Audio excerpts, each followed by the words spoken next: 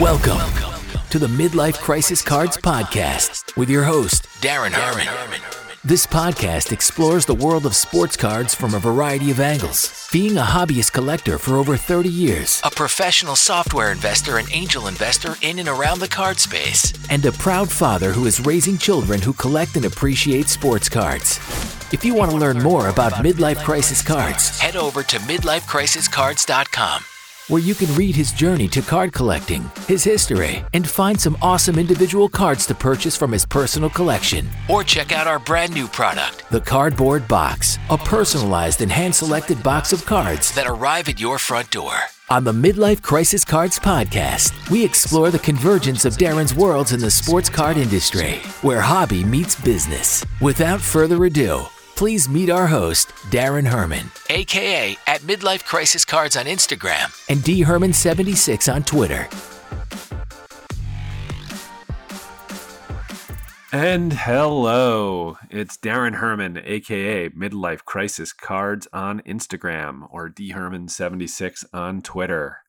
Welcome to my first official podcast. Well, it's kind of a podcast. I created the Midlife Cards community, which is completely free to join and open to anyone in the hobby who is kind, nice, and wants to help others learn. We've got a great group of over 50 awesome collectors on the mailing list, and each month we come together over Zoom to discuss a wide range of topics. We've covered everything from tax issues on your card collection to how to insure cards, Prism versus Select, WNBA cards, collection management software, and beyond. Well, we recorded the most recent Midlife Crisis Cards community, and I wanted to play it for anyone to learn from. There are some incredible insights in it. We cut the session down to 45 minutes, as they usually run around 90 minutes.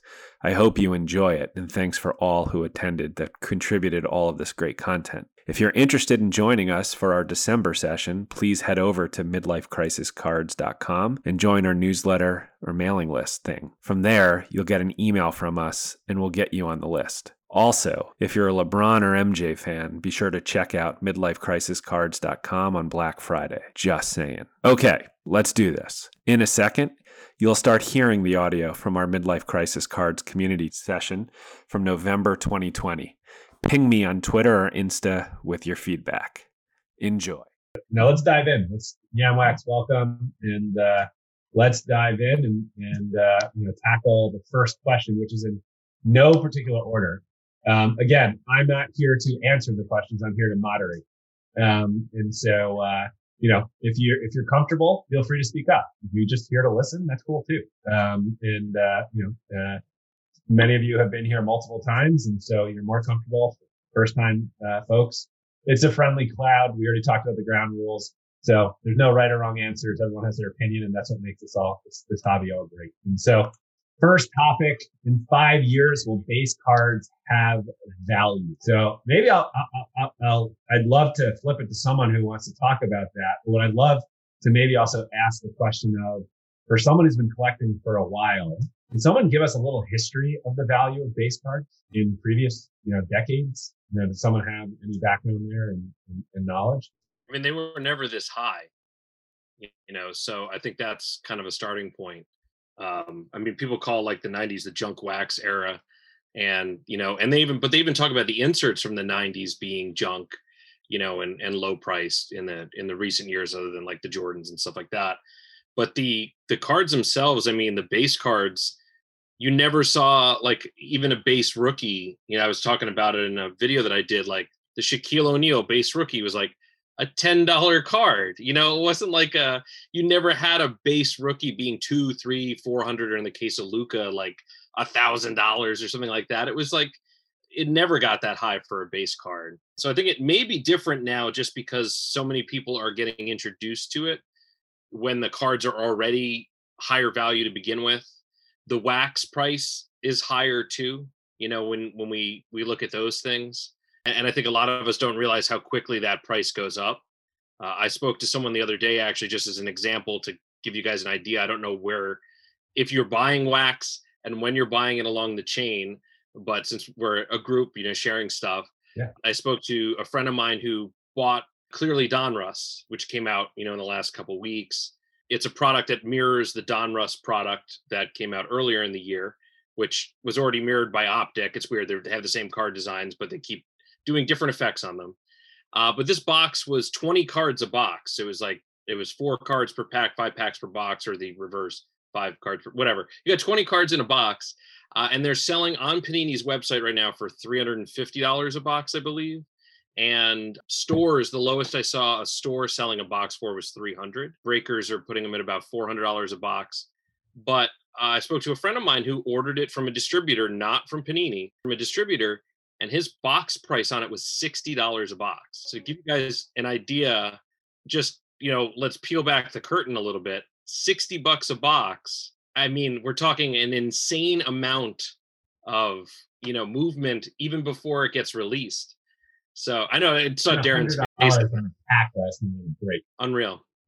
Right? I mean, but the value now of the cards, the individual cards, is inflated too. And I don't want to say inflated in like a real negative tone, but it's just matter of fact that because the cards are worth more now because people have to spend more on the boxes. But and that goes hand in hand. And same with National Treasures this year was an insane increase in the price of those boxes as well from the beginning. So it's a bit of a shocker, but I think back to the base card question, because the boxes for the most part are selling for so much more that it costs that much to open a pack, I think some of these cards will hold higher values than cards of the past, but it doesn't mean they're going to last forever at that level. The thing is the way I look at it is you look back to the 70s, 80s, even early 90s, when probably like a lot of us collected, there was no definition of a base card, right? Like it really didn't exist. Like, I don't know, we all collected a bunch of cards and sometimes you got a rookie one and it said rookie on it. And remember the old baseball ones had a little gold trophy on it and all that kind of stuff. So I think it's a newer definition, at least to me. I mean, I don't think anybody spoke like that about it. I think that with all these different inserts and other parallels, it's created the base card that really didn't exist. You know what I mean? Like that's the way I look at it. I don't even know that it was a base, that's a base. It was one. It was just one. That was it. That was it. That's what you got. But today you have all these different inserts and numbered cards, and I think that they're very inflated when you look at, especially basketball, since probably a lot of us like and collect basketball. They just feel very inflated when you have to pay first year cards. I mean, Darius Bazley, Prism, 10, PSA 10 for over $100 seems a bit crazy. He could be out of the league in 2 years. It just doesn't make much sense. So I think that people that like to collect or even invest, whatever it is, and I think we're all a bit of both maybe, but you got to, I think, really look at I'm looking strictly like at parallel cards, numbered case hits, like things like that aren't, all over the place, that there won't be 10,000 of. And I think that's kind of like the way I've been thinking about buying new cards. I've had a lot of discussions about this. And the thing that really gets me, or we talk about a lot, is just how many collectors, new buyers are coming into the market. Because when you look at cards, even let's say 2012 Prism, right? Like when those came out, I have boxes of that because I bought into a lot of that. Those base cards now, base Magic Johnson PSA 10 sells for $250 because the cases have risen in price because it was short print on demand. And I'm like, well, why would someone pay $250 for that, or a LeBron James 2017 Prism $150 when there's hundreds and hundreds of different options for LeBron James or Magic Johnson? And all I can get, we keep going, is the collector base is moving so rapidly, and it's so easy now to get into it and buy something that the demand isn't keeping up. And if that just keeps up, even like second year Lucas and their price point, or second year or cards, that it seems like there's so many and it feels like the price is going to bottom out, or it's just going to sink. But then if enough people just keep coming in every year after year, there'll never be enough until the Panini and Topps starts overproducing again. If they do that, I'm hoping they don't, but it looks like they might. So they'll just put out more product lines, I guess I should say, like they did this year. It's crazy amount of, it's got to be what, guys, 30 different basketball sets? I don't know. It's got to be a huge number. So they may not increase too much of any particular set itself, maybe Prism the most, but I think they'll continue to look for new ways, like with Donruss clearly, that may or may not have been on their roadmap when they started this year. Yeah. They ran a lot of runs with Mosaic though. I know they did like an extra one at the end. I have a friend who's very in tune with what hits Target and Walmart and all that. I don't do wax personally, so like this is out of my zone in purchasing it. But about grading cards too, and all of a sudden you started grading cards. Oh, I have 2 graded cards now. Wow. All of a sudden I got 2 cards graded. That's insane. Yeah, maybe I'll buy wax someday. No, but the thing that was striking about that is when that stuff first hit the Mosaic, and I don't know if you guys bought it at all or remember when it first hit, the Genesis cards were these are going to be special. They're not numbered, but they're so rare. And then people were telling me they only made 5, they only made 8, they only made 12, they only made 10. Like they're not numbered so no one could know. But like I have a handful of Thomas Bryant's because he's a guy I collect. I have a handful of his, and you can look on eBay and see, 10 or 20 now of the same guy listed at the same time from different sellers because they just kept printing more and more of it. And so I don't know that they're really limiting themselves as much as maybe we hope. I mean, you look at the Luka card from the Luka Prism rookie, you look at the pop reports on just the 10s are at like 14,000 or 15,000. They're like, you must have 100,000 of that card out there. It's insane. The supposed 6-figure card that Rob Kardashian just hit, the Brady, that was a Genesis too. And people just overblow it big time. And I think that's the real danger. I believe in general, the market is wising up to base cards. You can see it and how quickly those prices dipped right now. Where I'm really concerned are about like the 30 different parallels that are available and how people are overpricing those when ultimately maybe 1 or 2 of them will truly matter in the long run. And the rest will sort of wash out as like, a little bit better than the base. I would agree with that, especially when you apply it to Mosaic this year. It was crazy to me to see what some of the greens and the pinks and all of the retail parallels were going for at first and still in certain players. I mean, if you look, I do a lot of buying on Facebook. So if you look in those rooms where people are selling and they're doing fire sales and you look at the comment thread, I mean, almost always it's greens, it's pinks, it's all the retail Mosaic parallels. So that just leads me to believe that they produce so much of that stuff. And a shop owner told me that in the last couple of years, Panini's really gotten, with Prism in particular, pretty overzealous in terms of print runs on the Prism basketball product compared to 2012. Does anyone have knowledge on the Fleer Retro set? Because I was just looking at a box of that, and it looks like it's about $3,000 for, I want to say maybe 50 cards. And I feel like those are pretty short print, and that there's a lot of rare cards, a lot of like the rare PMGs come out of that, but I don't know enough about that set to know like if that's like what's in that set, or if it's worth, or if that's like a good price or anything. But I've just seen it pop up recently. They have some autographs in that too, like Jordan and LeBron. I don't know about the price of the box, so I haven't bought one, so I don't know if it's a good price. Got it.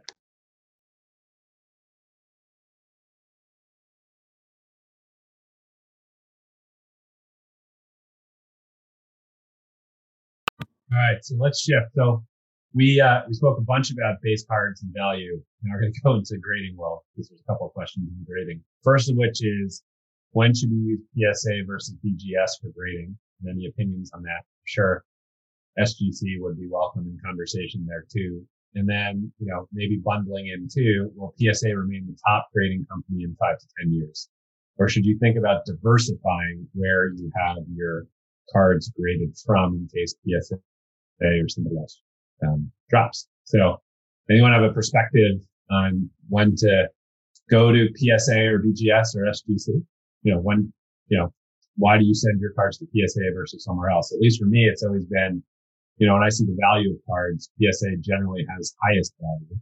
And, you could have a PSA 10 and an SGC 10, and that SGC is very minimum 20% less than the PSA 10. And so if I'm going to spend the time and get my cards graded and I'm going to pay, I might as well try and go for the highest value creator and the lowest value creator, regardless of aesthetic.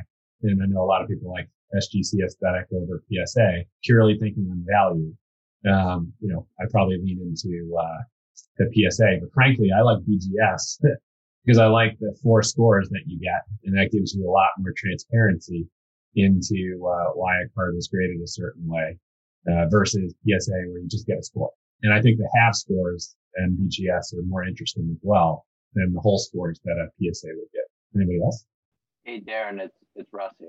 So I mentioned this a couple calls ago that I sent some cards into PSA as a little bit of a learning experience. I paid the $75 express rate to get 10 specific cards shipped back to me. There were 7 9s, 2 8s, and a 10. And with that in mind, I think I'll be taking a closer look at those 9s. And I think BGS would have been a better, it's a learning curve, honestly. But if you really, what did you learn? What's the learning here? Well, so my BGS 9.5 would be more valuable than my PSA 9. And if I can spot why PSA went 9 and then basically trial this over again with BGS, then I can send those cards that I know in the future would be getting a PSA 9 to BGS for a potential 9.5. That's my learning experience. Do I know why all of them got what they did get? No, but I see it better than I did prior. I will say that. Like, I definitely did learn from setting those in and getting them back the way I did. I wish they had the individual scores that you get from BGS, like printed on the top of the graded card. That would be helpful as part of the learning experience. But anyways, that's my 2 cents. I definitely don't regret sending them in. I'm glad I did. I think in the future, I think BGS has a place. My 9s and the BGS 9.5, there is a price gap. There's a value gap there. And if I'm grading cards strictly to resell them in the future, I'll do BGS for some of those cards, as long as I can, it's honestly, you have to have an eye for it, and it's a learning experience. So Russell's too humble and will never say it, but a shout out to Alternate Insights, which is a fractional ownership research platform. It's Russell, and that's what he runs. So he provides a lot of our market data to all of us. Thanks, man. I'll have perspective on Yeah, I will jump in. Hey, gang, I'm Zach. So I have here, this is my most prized card. It's a Kyler. I don't know if you can see it well. It's a Kyler Gold Vinyl. This is a BGS 8 Auto 10. And so it has a sort of, very obvious issue on the top of the card, which you can't quite tell from here, but it's sort of puckering at the top. And so, this I think is a great example of why you'd send this card to BGS instead of PSA. They break down all of the subgrades. Here they said centering's 9.5, corners are 9s, surface is 9.5, but the edge is a 7. Wow. And so, this card obviously it's 1 of 5, so it has value. But I think it even has more value than if it just went to PSA, because it broke down exactly why this card, isn't a 10. And then there's also a grade for the auto itself, which I think has value as well. Did you send that in yourself, or did you get it second? I did not. Quick story with this one. So love Kyler. I think he's sort of the future of the league. I saw this card. I fell in love with it. I saw it on eBay and it just wasn't really moving because it's just a bizarre card, like a BGS 8 for a card that came out last year is just sort of strange. So I sort of begged, borrowed, and stole to get it. I ended up trading. I had a AJ Brown gold vinyl at a 5. Traded that. It was still out of my price range, so I convinced 2 of my buddies to throw in cash. And then I just sort of did this combo trade plus cash, and I was able to pry it from the owner. Nice. And, while the whole football market's taken a huge hit since I bought this in September, Kyler's been balling. So I'm hopeful that this card will continue to go up.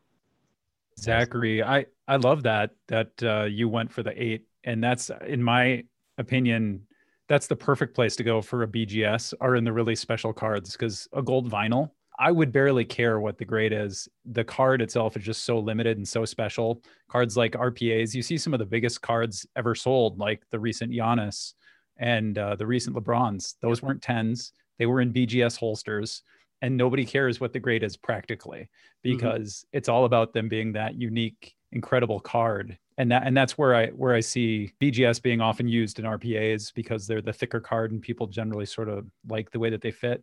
I don't have a personal preference myself, but it does seem like a lot of people like BGS for RPAs just for the aesthetic. For sure. Totally. I'll chime in here for a second because I'm new, guys. Nice to meet you. This is really fun.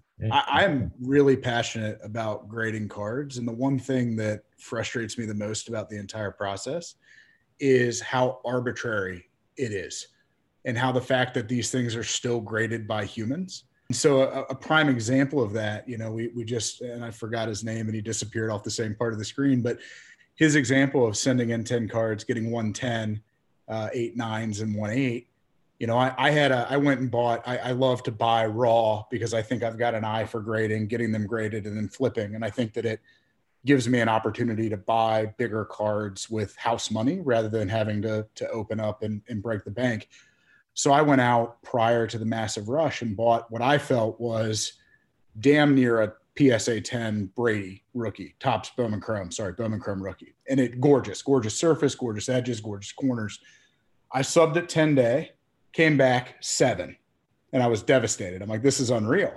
So I cracked it out of the case, subbed it again, got an 8. And I'm like, I'm still upset about this. Cracked it a third time, subbed it, got a 10. Wow. And so I'm sitting here and I'm thinking to myself, I'm like, you guys are the publicly traded company for making this happen. And I've now done this 3 times. And I know that's not the case for everything, but it is just a little frustrating how there isn't more consistency around specifically cards that I believe they're pop controlling.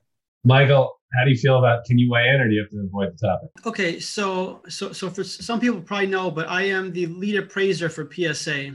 And so I don't necessarily work for PSA. I still have my own company, but I appraise all the collectibles that come in, autographs, cards, what have you. So Jake, this is something that, last 6 to 12 months, I'm hearing a lot of this, it's happening. And so they're trying to remedy the situation. Unfortunately, that doesn't help you or anybody else that's had the problem. Additionally, now they have these scanners for certain value cards. They will take a picture, and so they're supposed to know if that same card gets pushed back to them. I don't know if that's fully up and running or not, or what the deal is, but that's just kind of what I've heard. It's pretty cool. I mean, it is. It's really interesting, right? Because it just, and I love grading, and I solely grade with PSA. It's just really interesting how there can be some irregularities at times. And obviously it's a human process, but it almost feels like with how far tech's advanced, maybe it shouldn't be a human process anymore.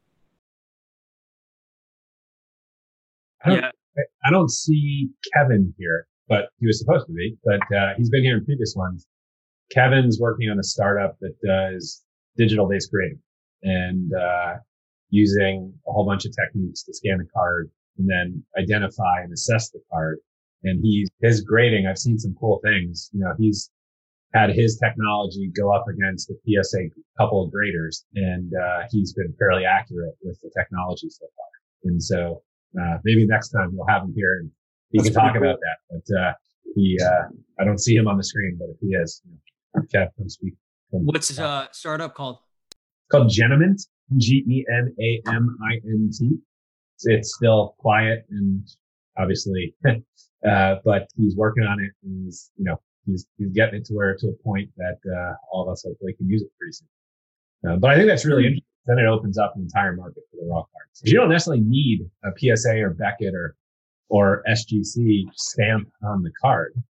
I could feel pretty comfortable, Zach, if you're selling me a card and I can assess it in like 10 seconds or less. And, I know that I'm getting a good card from you. Not that I don't trust you, but I just met you.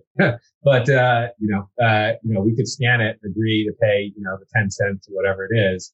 And, know that when that comes to me, it's going to be a pretty damn good card. I think that's really interesting. Frankly, something eBay should just buy and scan the card. I think that's huge. Like, I don't grade cards at all. I've never been a fan of it because I just like having raw cards in general. But the huge advantage of it, and to Corey's point earlier too, like I wouldn't care if it's an 8 or a 7 or whatever, if it's, that limited of a card. It's number to 5. Who cares? There's only 4 other people with them in the world. I think when people grade 1 of 1s, it's very strange because you still have the worst condition card in the world at the same time as the best. Yeah. So I don't get why you're grading it at all. But the great part of that is you knew, at least in buying it, Zach, like you knew about the card even though you weren't next to it, which is really nice having a professional opinion when you're buying on the internet. So I totally understand doing it that way for those reasons, but I still need to be enlightened on sending your own cards in for grading if you're not going to sell them. I still don't understand that. That part I don't get. But well, I know it's a later topic, but I feel like everyone in this room has probably sold a card for north of, $500 to $1,000, only to have the market take a turn and the buyer on eBay return it with absolutely, even if it's a PSA graded card. I feel like something like that startup could easily cut down on fraud. I think eBay needs to change policies probably is the bigger problem. Well, that too. I mean, that too. We're going to get there. Hold off 4 minutes on that. Let's go. Will PSA remain the top grading company in the next 5 to 10 years? Or from a collecting strategy, maybe PSA is, maybe PSA isn't. So should you be also buying BGS and SGC and or other types of graded cards as well, if you believe that PSA will not be, the premier grading card company in the future? So what's there? Yeah, well, You're big in SGC, Thomas. Yeah, I have a lot of SGC. I've switched back to PSA. I went to SGC when PSA had the big delay. I buy and sell. I feed my habit with selling the hobby. And SGC's rates just are so low that the only thing that would make it better to use them was the timeliness. And maybe for some lower dollar cards, because I get a pretty good rate because I do bulk submissions. But I have graded probably like 800. Well, I have 592 that are about to be sent to me. And before that, I graded about 300 with SGC. But I'm looking at some of the bigger dollar card. The problem is on the smaller dollar cards, the price difference is not nearly as much. So I think it's worthwhile to go with SGC if you can get it 3-4 months faster. The bigger dollar cards, you're talking about 50-60% less than PSA. And I just don't know how long it will take for that to change, where they get close. Like how long will it take from the inch closer? Because more and more people still just use, it's like a wheel that just perpetuates itself as you see that price difference. Like for me now, I'm sending bigger dollar cards to PSA now because it just doesn't make sense to me to go through SGC. And if I'm the common guy and that's what everybody's doing, I just don't, when does that change? Yeah, I think you need something like Genamint coming in and making digital grading a thing that makes people less needing grading to sell cards and of transactional value there. And then the grading part is really for more older cards and maybe some bigger dollar cards that you might be worried about counterfeits or something that comes up like that. But even then, I still don't know why. I don't know how SGC gets, or the new CCG gets in there. I just don't. I would just ask the whole crowd. I mean, when you analyze businesses that are competitors all in the same market, the one that's typically sticks out is the one that has a competitive advantage over the others. And I just can't for the life of me figure out what PSA's competitive advantage is. So if anyone has a good answer to that, I'd love to hear it. I mean, I think this is Jake, by the way. Hey guys, first time joining. I mean, I think PSA very much acts like the incumbent in the market, and that their only competitive advantage is that the marketplace currently dictates that their grades are worth more. But like from a business standpoint, I don't think there is anything that makes them special. And if anything, that would be the opportunity for a BGS and a lot of things that folks already shared here, which is like, okay, they offer a 9.5, they offer subgrades. Like that's a differentiator to PSA. If that pulled enough people to say, hey, I prefer BGS, great. And then it would be on PSA to say, all right, do I want to still act like the incumbent who's not going to change and just, stick with my ways? Or, what would stop PSA from rolling out subgrades or 9.5 grades if they lost a material amount of business to BGS? But oftentimes incumbents, tend not to react that way. And that's what allows disruptors to pass them. But I don't think, from an operational pricing standpoint, there's nothing, special that they're doing more. It's that the market says a PSA 10 is worth more than a, PGS 10. That's a great point. The only advantage PSA has is they communicate. I don't know about SGC because I haven't sent anything, but I've sent now a lot of cards into PSA and BGS. And if you ever do that, like you send a card into BGS, like you don't even get an email that they received the fucking box. So like all of a sudden I called them up once and I'm like, you guys have had something since August and I've heard zero. Do you have it? Because FedEx said they delivered it. Like there's nothing. But PSA now, because I just sent a bunch of boxes this week, has now a different protocol where you have to put a label on the outside of your box and they scan it in. So like literally I sent it in, whatever, Monday, it was there Wednesday, it was scanned in Wednesday, and I knew they had it. So now you at least have some level of comfort. Now that has nothing to do with the business. I'm just saying purely from the standpoint of like, can somebody tell me what the fuck is going on? At least there's some information. You can log on to the website and see that your box is there, how many cards it has, and it gives you that information. But that's not a good reason for, This is a little bit of a tangent, but still on the same topic. So I apologize. So this is not, I don't mean to come negative to anyone who runs group submission.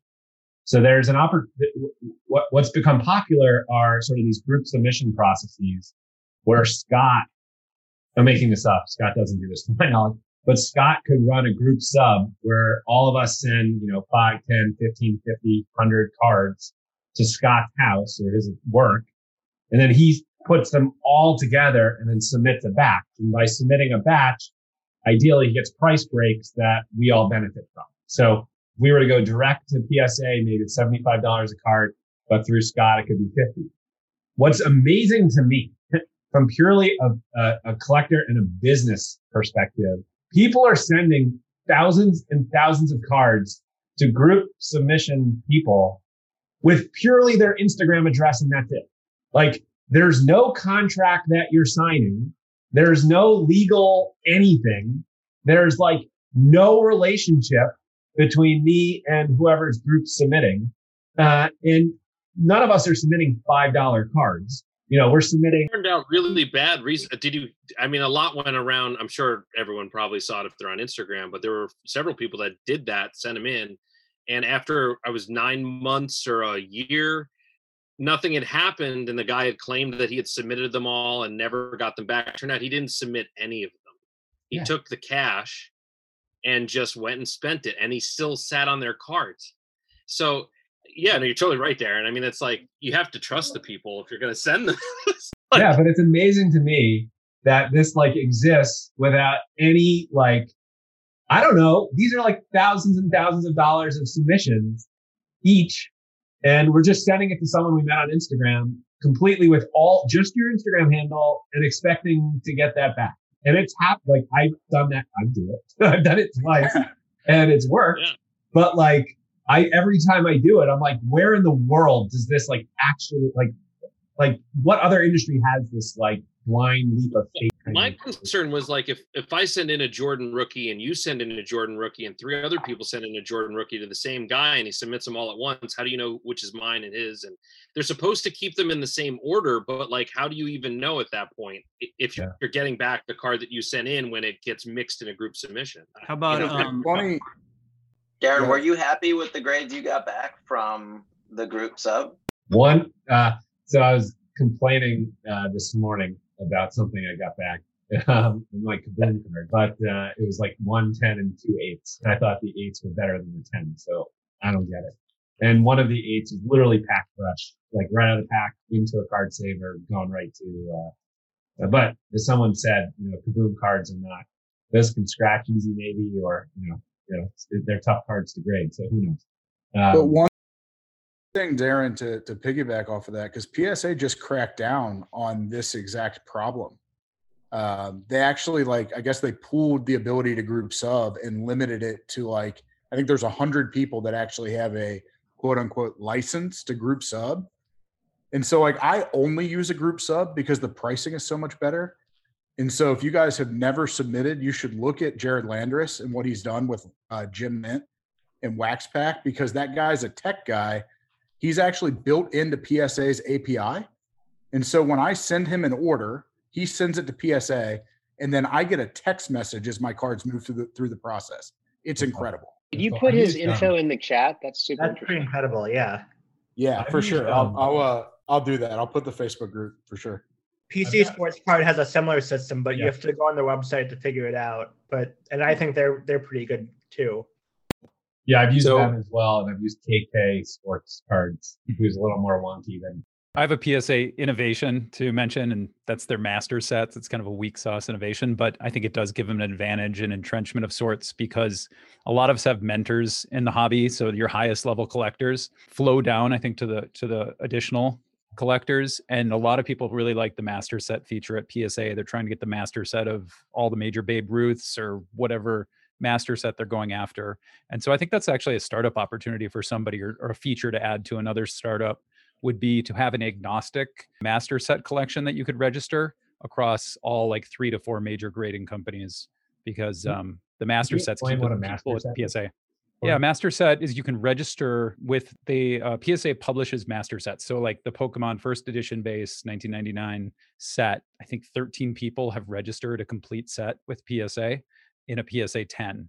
And folks are graded based on like how many of they get a point total based on how many of the cards that they filled out in the master set, and they're ranked in order on there. So people are always striving to like climb the ladder of that master set on PSA's website. And so there's all kinds of master sets. You know, you're like I said, the top 10 Babe Ruth cards might be a master set, the complete set of 1948 Bowman or something. So I have a question. People for try the group. to achieve if you register use their group graded cards with submissions, PSA how many people on the use master more sets, than and they validate one that they own those cards. service provider? Because I've used 2 in my experience, but I think I like the gem mint concept, but I think, at least in my case, I'm not so the loyalty to the group subber it's less about that and more about the convenience of when their deadlines are. Because if I have cards that I need to get out and get into the submission process, I'm going to go with whoever's kind of got one open. And I know some of them do rolling submissions, but I'm just curious if anybody's used more than one. I use 3. So I have one PC Sports Card is my like 100+ order for PSA. Dusty, I forgot his last name, but this guy Dusty is my BGS guy because he has the best price on BGS. And then Sappy Sports Cards is for PSA, like if I have maybe between 0 and 30 cards I want to send in, because he can get them. He has a consignment deal with this guy who I really like, and he also has very good attention to detail with like looking at the cards and telling me like how they're going to grade and all that stuff. Sorry, what are those 3 names once again? One of them is PC Sports Card, is the bulk submission. My BGS guy is Subhub, or his name's Dusty. And the other guy who's like a smaller submission for PSA, who I can also consign with, is Sappy Sports Card for PSA. A friend of mine submits through DK Cards 7 on Instagram. Apparently the guy lives like right next to the Dallas operation of BGS. So he walks the cards over as opposed to mailing them. So there's a lot of savings in the insurance of the back and forth to the group submitter and then to you. So he literally goes there, drops them off, and then goes back and picks them up. So while I submitted with my friend directly, those 2 cards that I had, at the same time, he had sent out a bunch of cards through DK Cards, and the DK Cards ones came back a month earlier. So on the same level submission, because it didn't go through all the mail stuff. And then because I think it walked through the front door, so to speak, I think they maybe moved it up in the line a little bit. So yeah, Sappy also lives next to BGS, so he does the same thing. Makes sense. I used a guy in to do PSA, and the same thing. He walks it over, which for me doing it the first time made me feel more comfortable.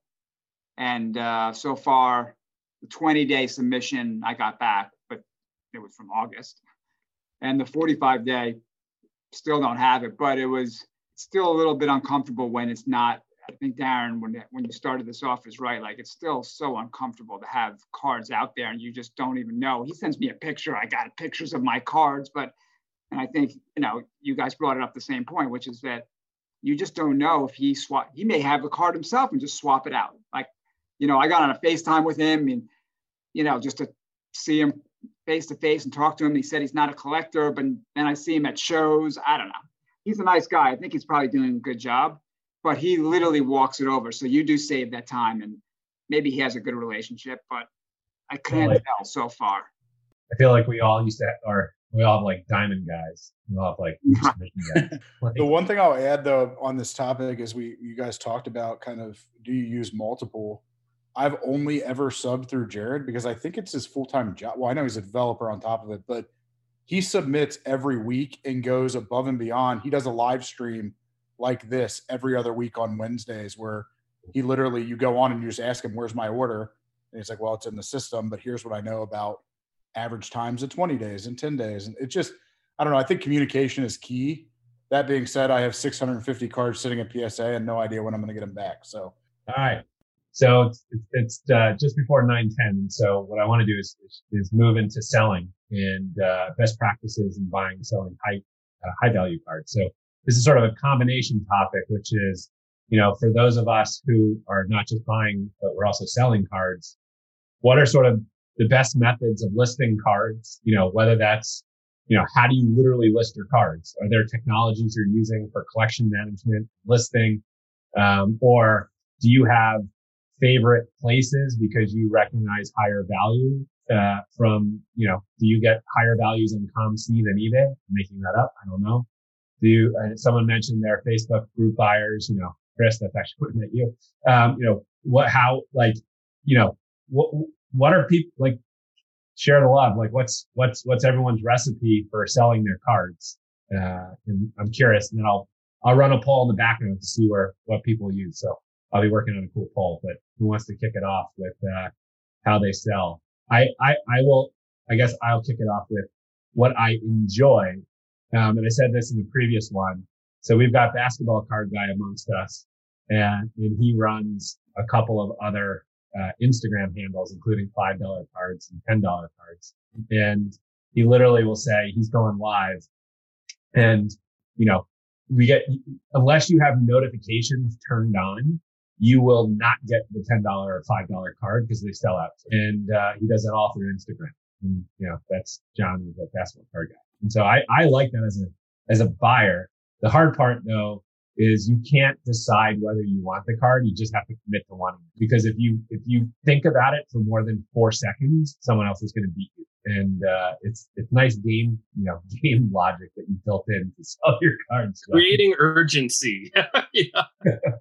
It's amazing. Yeah, I actually started those accounts because I just wanted to have like a virtual $5 and $10 deal box. Like I bring boxes to shows, and because the shows weren't happening, I was like, oh, I'll just make an Instagram account where I'll post the stuff there, and as people want it, they can buy it.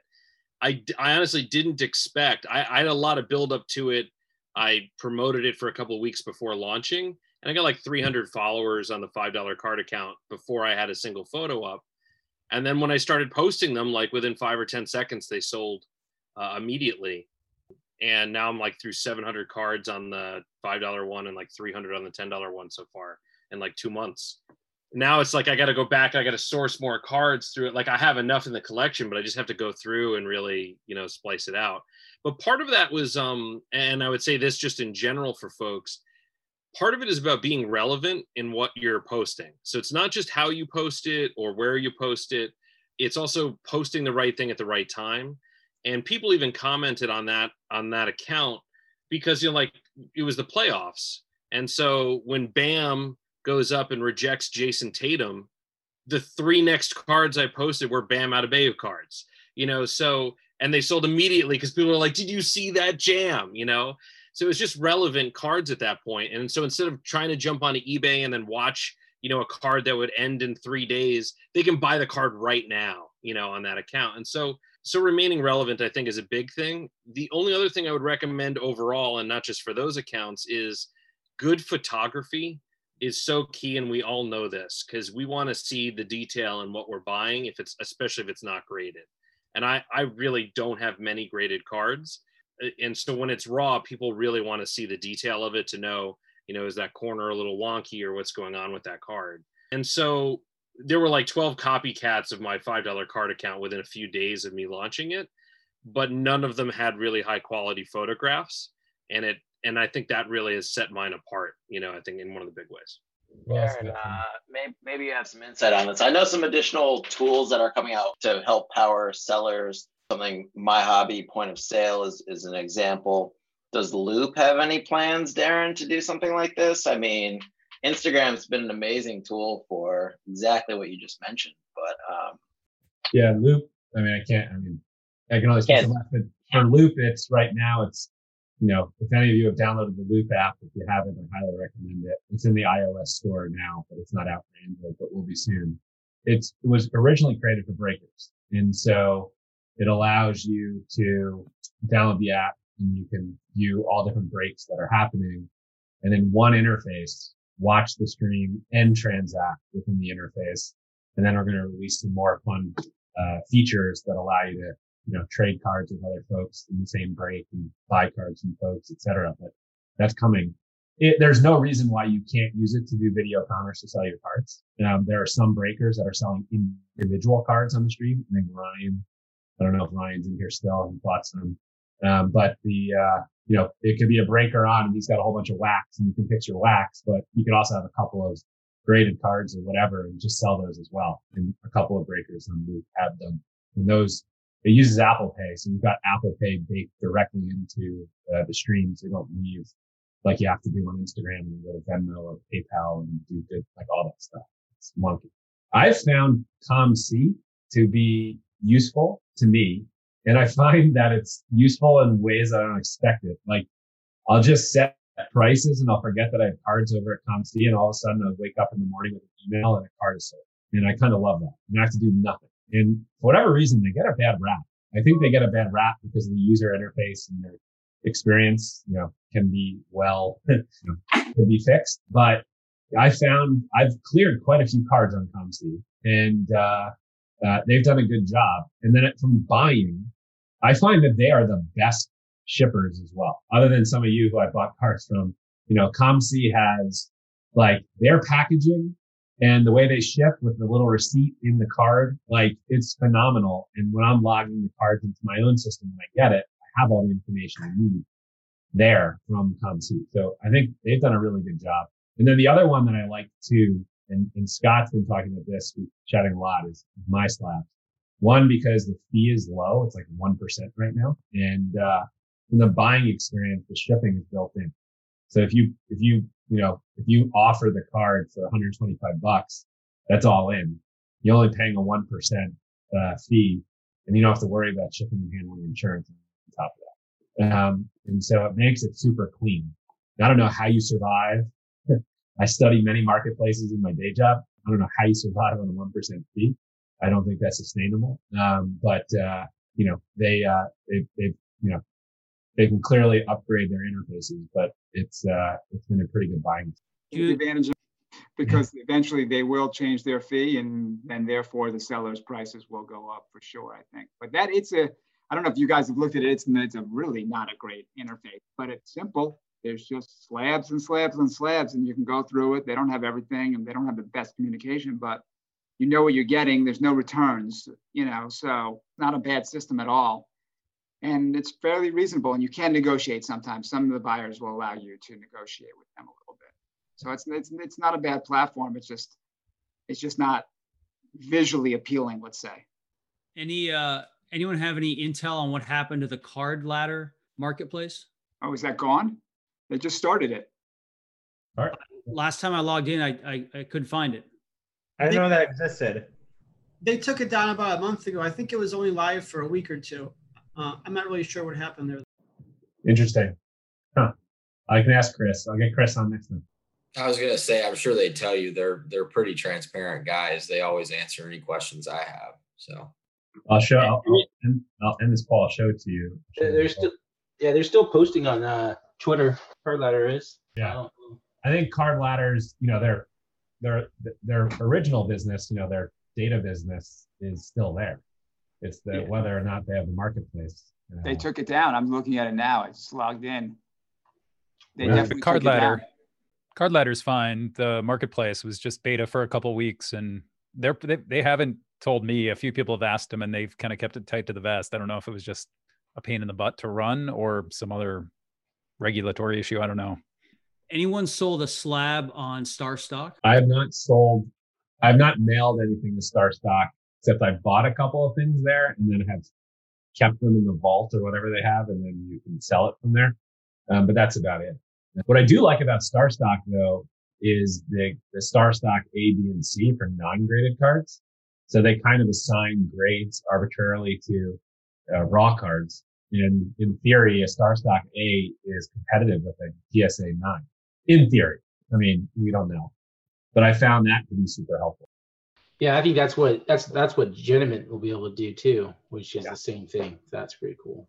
How does everyone sell high dollar cards and like pricing? I have a question. Maybe I have a silver Prism LeBron James 2012, and it's a PSA 8, and so it makes it really tough because we're talking like $5,000-$10,000 difference between PSA 10, PSA 10, PSA 9 is like a $30,000 difference. PSA 9 to PSA 8, I have no idea because I don't have any anything to go off of what PSA 8s have sold for. But I just don't even know where what to do.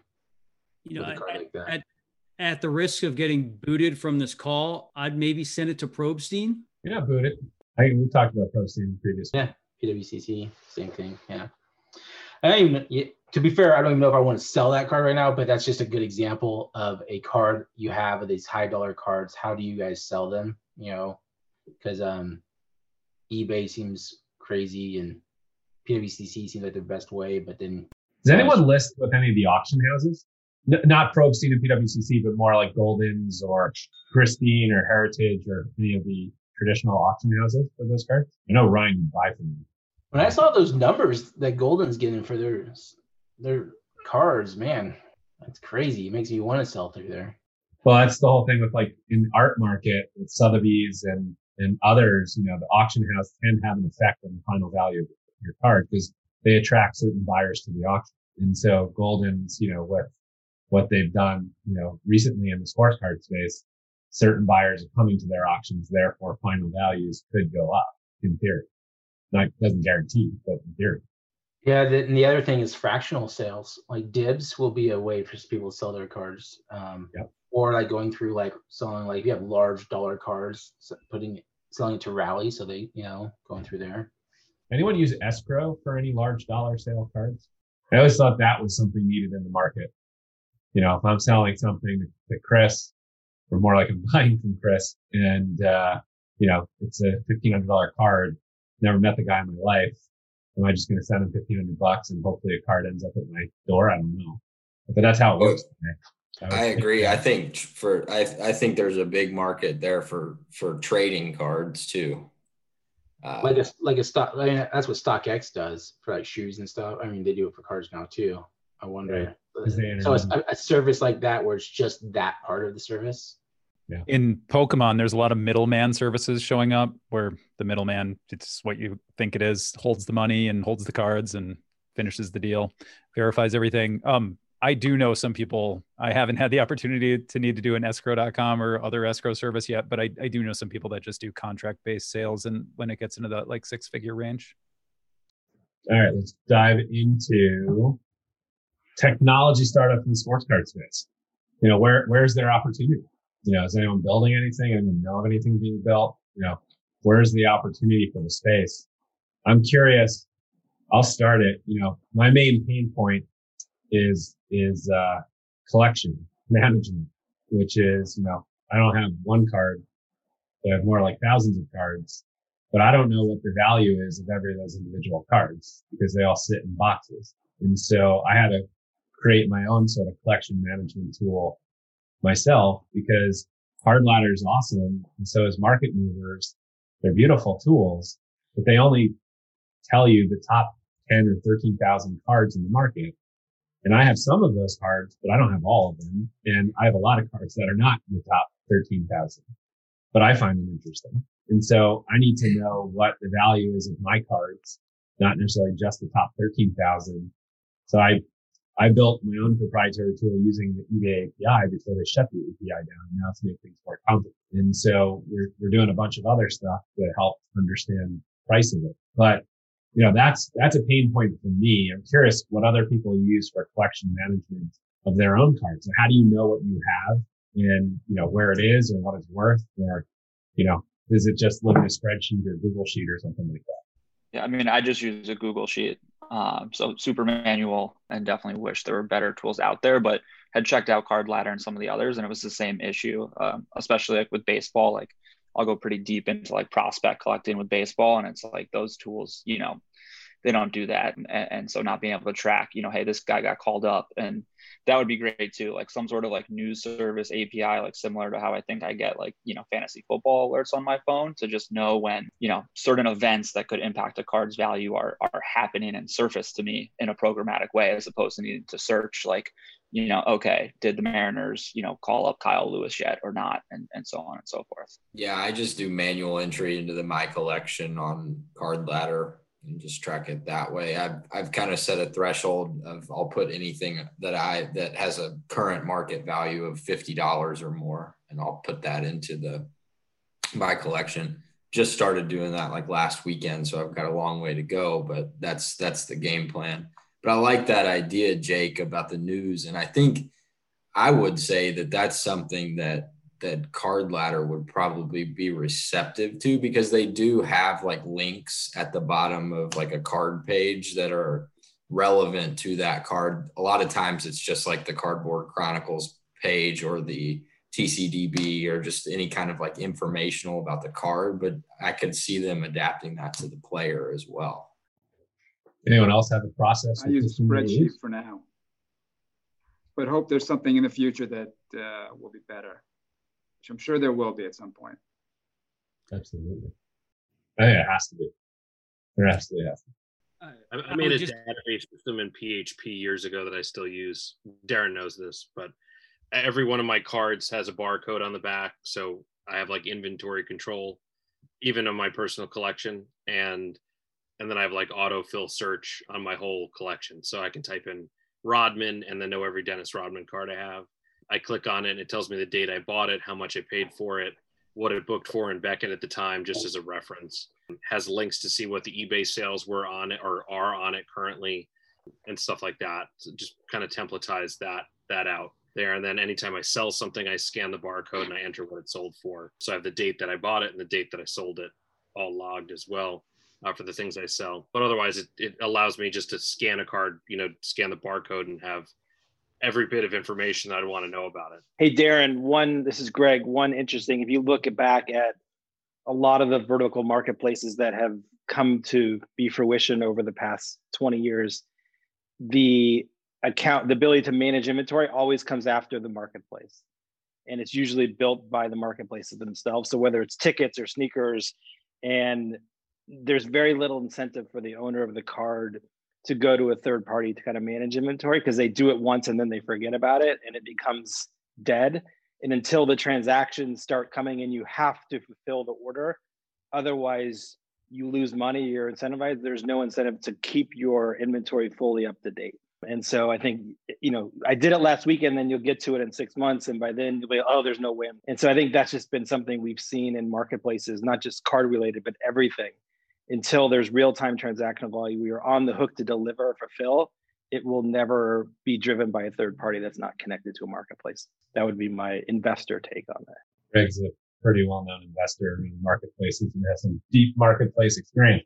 But I would think that, to me, it's like I would want, so if I put my investor hat on, I would think that I'd want to build a collection management tool that could then back into building a marketplace off the collection management tool, because the data asset is the collection.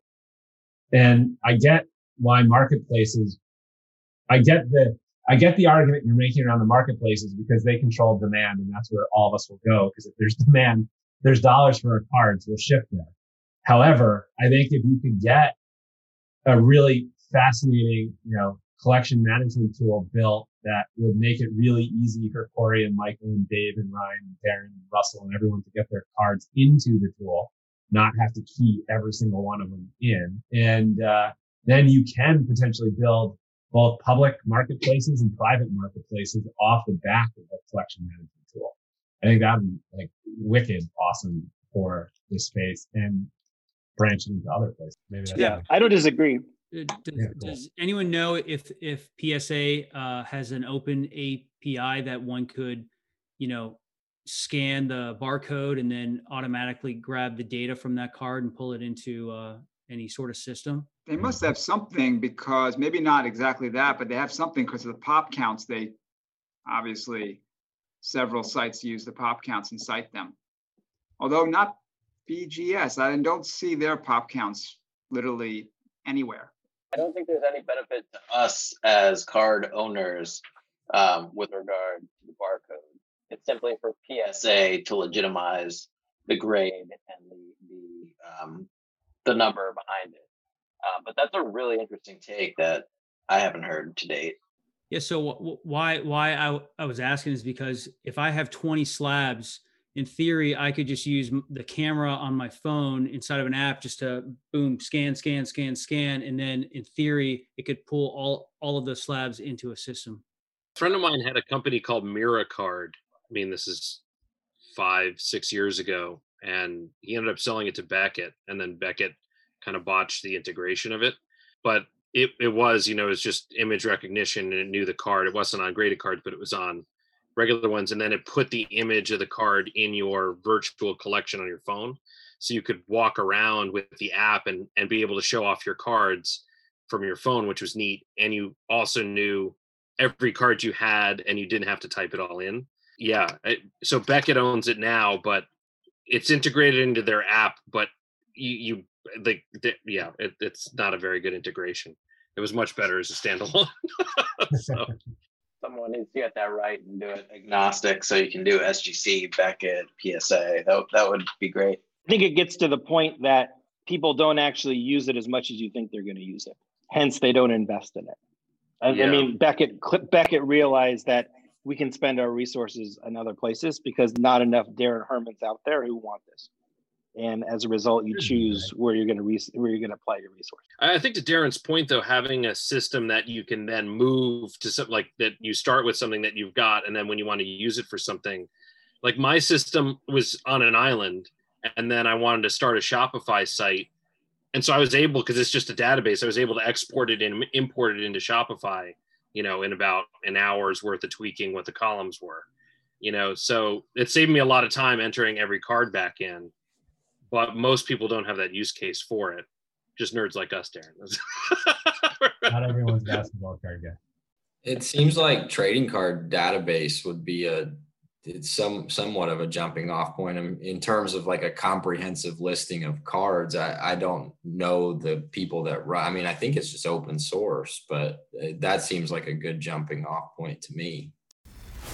Thank you for listening to the Midlife Crisis Cards podcast. We had a ton of fun putting this episode together, and we want to thank you for listening. We want to hear from you, so please don't be a stranger.